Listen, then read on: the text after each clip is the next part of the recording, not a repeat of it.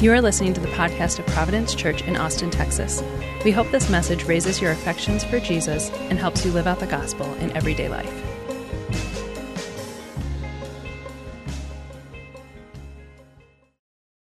Okay, 1 John 5.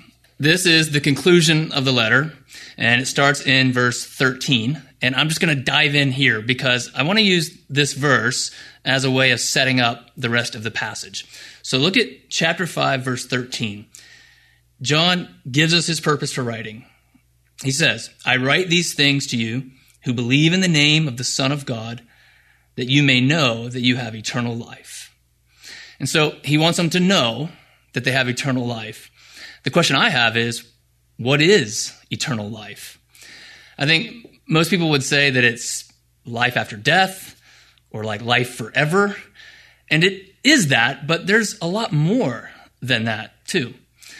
And so let's just do a quick little survey of eternal life in the letter of 1 John. The very beginning, chapter 1, verse 2, this is what he says. We proclaim to you the eternal life, which was with the Father and was made manifest to us. And so here, Jesus is the eternal life. Next verse. So that you too may have fellowship with us. And indeed, our fellowship is with the Father and with his Son, Jesus Christ.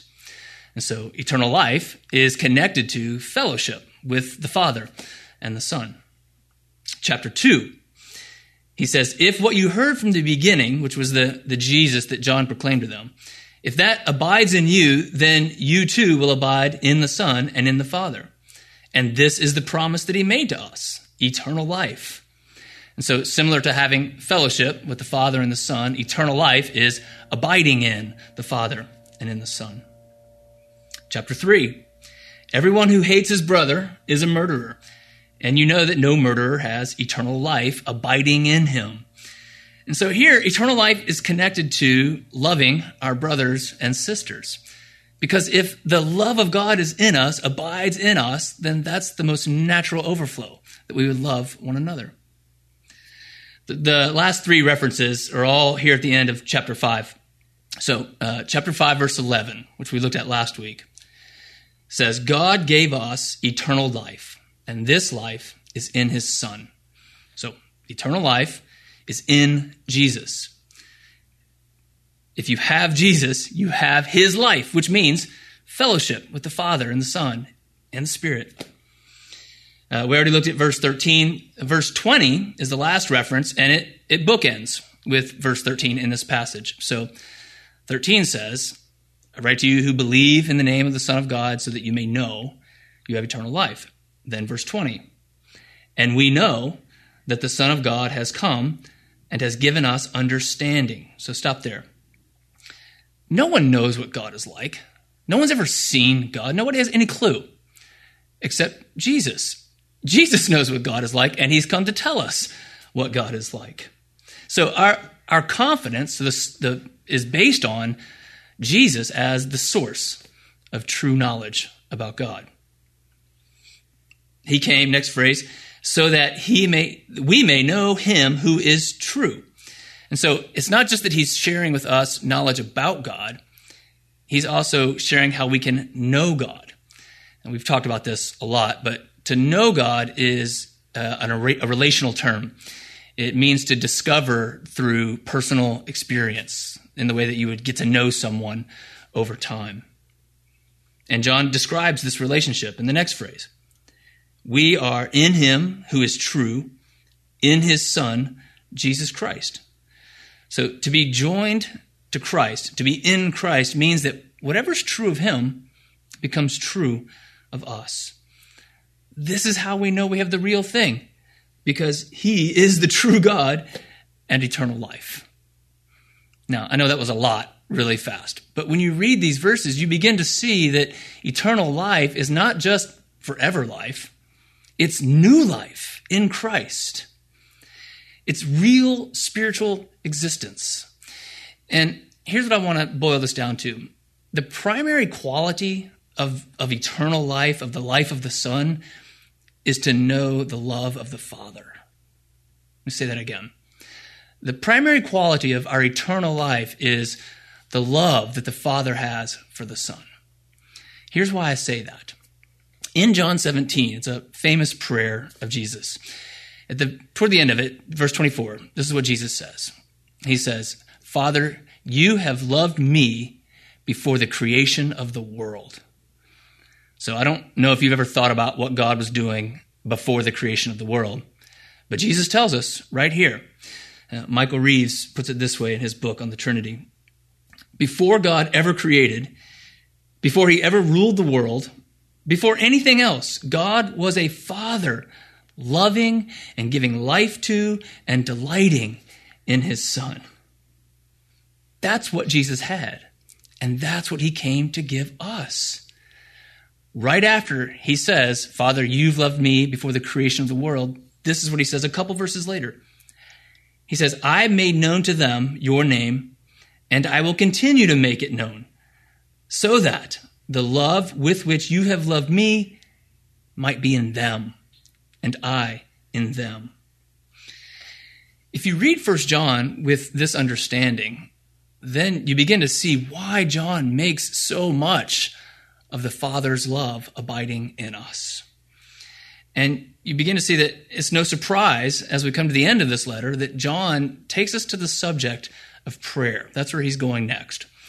And, Jesus taught John and the disciples to pray like this: Our Father who art in heaven. And so John knows that prayer has a very special way of helping us relate to God as Father.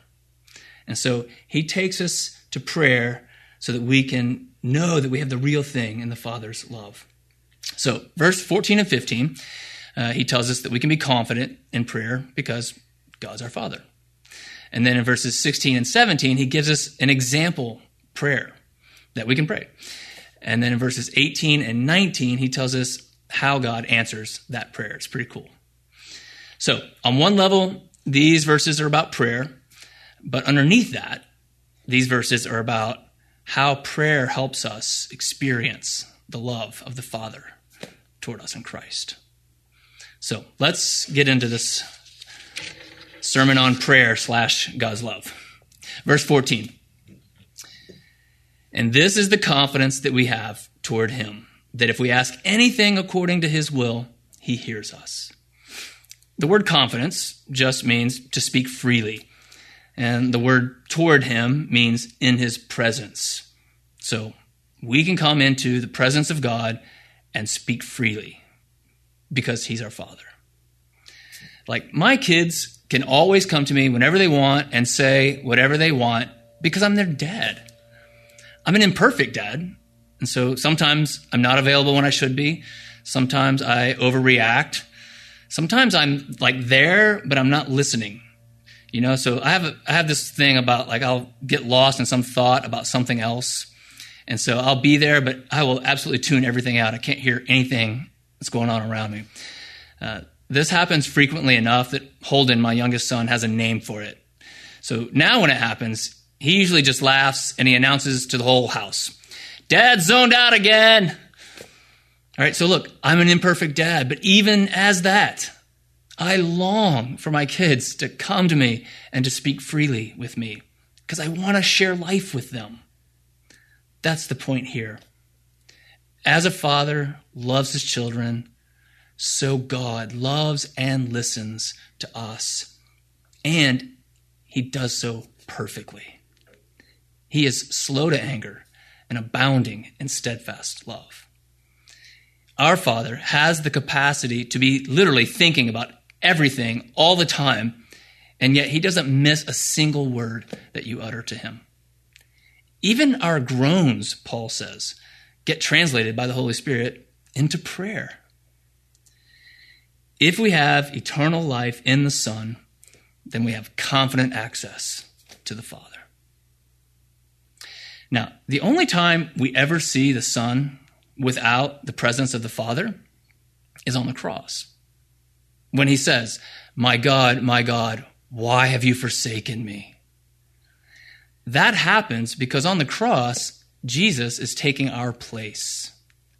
He's taking upon himself the separation and the death that we deserve because of our sin. so that we can have his life.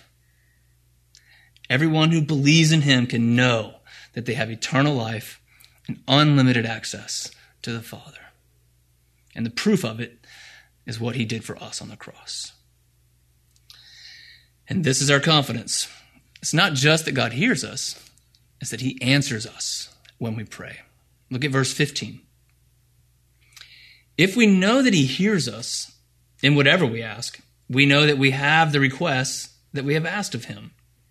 So when my kids ask me for something, the request has power to make things happen. Things that might not have otherwise happened. Things that might have happened by some other means and so on. The point is, their request matters. It's not just cute. It's not a formality. It makes things happen. So the fact that God answers our prayers means that our prayers have the power to make things happen. It's not just trivial. And the reason they have the power to make things happen is not because God is powerless, not because he's impotent to act on his own. He doesn't need us. The reason they have power is because God shares his life with us. That was true in creation. God created the man and the woman, and he told them to fill the earth with his glory. Now, God didn't need the man and the woman to fill the earth with his glory. He could have done that on his own. God doesn't even need the earth, right? All of that is just because God is a life-giving God who wants to share his life with us, with his people. So, what was true in creation is true now.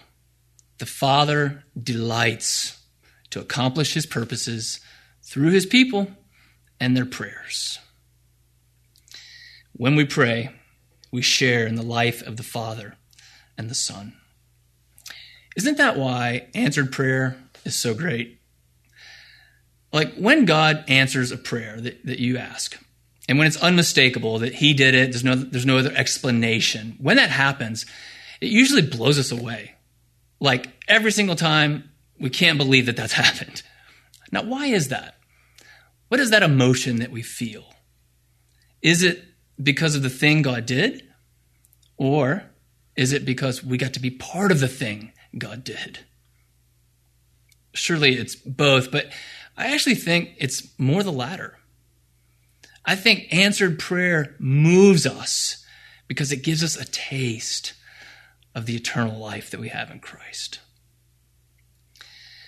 A few weeks ago, maybe about a month ago, after church, a young woman came up to the front and asked me and Murat, one of our other elders, to pray for her. She had lost sight in one of her eyes, 100%, lost all of it because of an infection. And she asked that we would pray that God would restore her sight. And so we did. We asked that God would heal her. Honestly, I didn't think that much about it after that. A few weeks later, she emailed me to share an update. And she said, I just wanted to let you know, the next day, I had 50% of my sight back. And the day after that, I had 75% of my sight. And now my sight is completely restored, 100%. And I couldn't believe it. I was like, that is amazing. Now, I have heard of other people being healed before. I've seen other people being healed before. The reason this moves me is because it gave me a taste of the eternal life, of the activity of God. I got to be a part of it. So for her, the joy was, the thing God did, that he healed her. For me, the joy was getting to be a part of it. And for both of us, the result is that we give thanks to God and we give praise to him for his great love toward us in Christ. That's what the story is about. It's not about her or me. It's about the love of the Father for his children. This is the confidence and the joy that we have before the Father. He always hears us when we pray, and he always answers us according to his will. Now, in verse 16 and 17, John gives us an example of that kind of prayer. This prayer shows the love of the Father for his children and how that love flows through us when we pray for each other. So let's look at verse 16.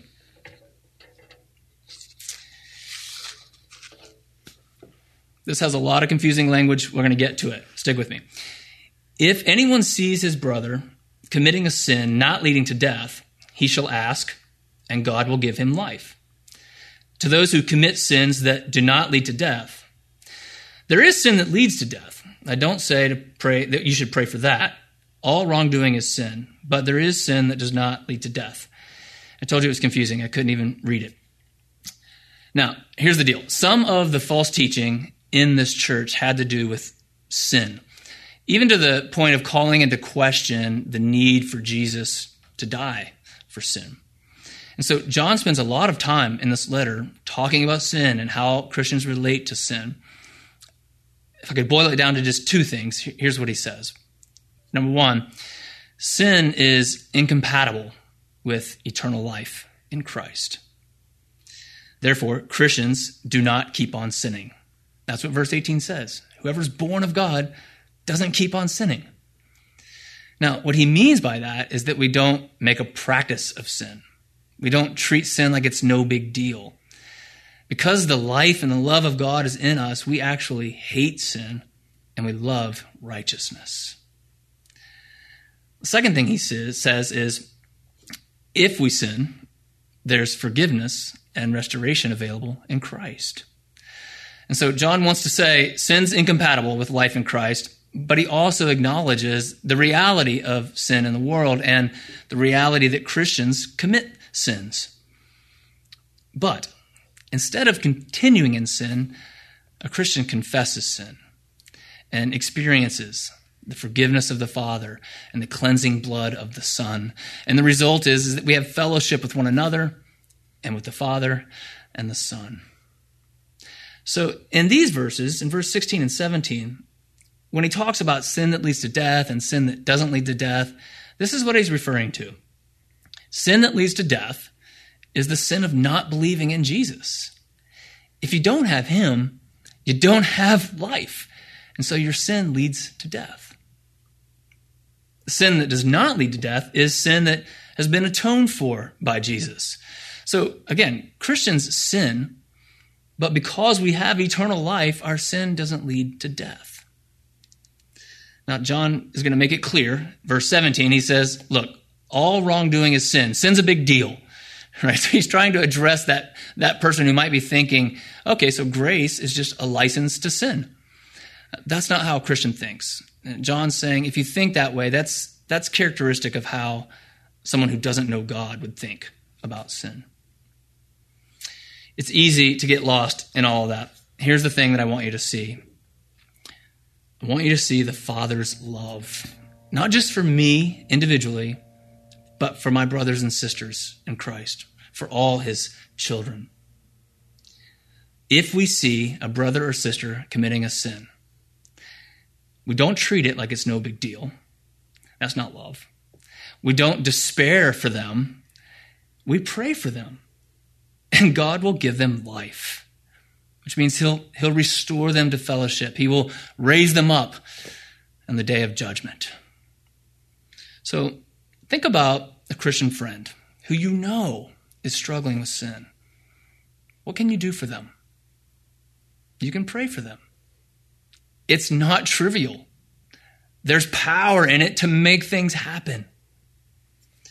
And after you've prayed for them, how should you feel about their struggles? Confident in God. He loves his kids and he gives them life. All right, in verses 18 and 19, we're going to see why we can be so confident in this prayer. John takes us kind of behind the scenes to show us how God answers this prayer. Here we see the Father's protection. Verse 18.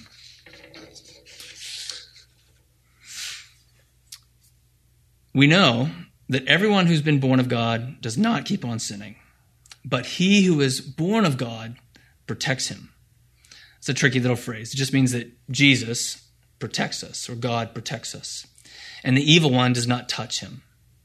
We know that we are from God, and the whole world lies in the power of the evil one. So behind the scenes, the unseen reality is what John says there in verse 19. The whole world lies in the power of the evil one. The world in 1 John is the fallen world that is opposed to God. It's the desires of the flesh, the desires of the eyes, the pride of life. Many things in this world present themselves to be true, but they're actually false. Many things in this world present themselves to be that thing that is going to make your life matter, that thing that is finally going to make you happy. But it's all an illusion. It's like smoke. You can see smoke. It's there, but you grasp for it. You try to hold on to it, and it just slips through your fingers. It's not real in that way. It's not substantive. The real thing, the substantive thing, is eternal life in Christ. But left to ourselves, we have a hard time seeing things clearly. Left to ourselves, we actually love the things of the world. And the reason is because we're just unaware of their true nature. We're unaware of the unseen spiritual battle that's happening all around us. This is the sense here in this verse. The whole world lies helplessly and even unknowingly in the web of sin and death spun by the evil one. But that's not true for the child of God. Because behind the scenes, verse 18, God protects him, and the evil one does not touch him. That sounds awesome. What does that mean? Here's how one commentator answers that question. He says, while the powers of evil may tempt, entice, and otherwise influence a believer, even to the point of lapse into sin, the evil one cannot take hold of a child of God to remove them from the light and life and drag them back into darkness and death. And so when it looks like your brother or sister who's committing a sin, when it looks like they're being dragged back into darkness and death, remember, behind the scenes, God is protecting them and giving them life. That's the good news of 1 John. 1 John 4:4. He who is in you is greater than he who is in the world. A few verses later, this is the love of God that was made manifest among us, that God sent his only Son into the world so that we might live through him. Friends, our eternal life is totally secure because God protects us. That has so much application for us, especially in these strange times that we're living in, where we all feel so vulnerable. We are all anxious about our health. We're anxious about the economy. We're anxious about the way of life that we've gotten used to, and if we'll ever have that again. Those are all important things. Those are all real things. You can go to God and speak freely with him about all of that. And he answers that prayer. That's why Jesus told us to pray. Lord, give us our daily bread. We have needs, and we can ask God for them. But don't stop there. There's more going on than what you see. There's more at stake than a way of life. There's eternal life at stake. Sin is worse than sickness. Unbelief is worse than poverty. And so we also pray, lead us not in temptation, but deliver us from the evil one. Pay attention to your life with God. Pray for the spiritual health of your brothers and sisters. And then rest in the protection of the Father. John has talked to us about prayer as a way of assuring us that we have the real thing in Christ, of assuring us that we can know we have eternal life and we can experience the Father's love. And then the letter ends quite abruptly. And I think it's on purpose. Of course it's on purpose. I think it's supposed to have a punch to it. So here's how the letter ends. This one little sweet exhortation. My little children, keep yourselves from idols. An idol is just a counterfeit God. Anything that is opposed to or in a substitute for the one true God. So an idol can be whatever captures your affections, your imagination, whatever in your heart takes the place of God. It can be health. It could be a way of life. It could be financial security. All those things can rise to the top in our ultimate hope, can't they? Idols have strange power over us. But when you set them next to the one true God, then you see how powerless and silly they really are. That's what John's been doing. John has been proclaiming to us the one true God so that we would not settle for anything else. He says, Jesus is the true God and eternal life. So keep yourselves from false teaching and any clever substitute for the real Christ. He says, you have the love of the Father.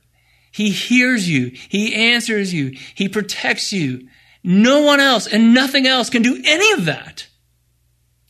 He says, you have the real thing. Don't go wasting your life grasping smoke. My little children, the Father's love is in you. Keep yourself from idols. Let's pray.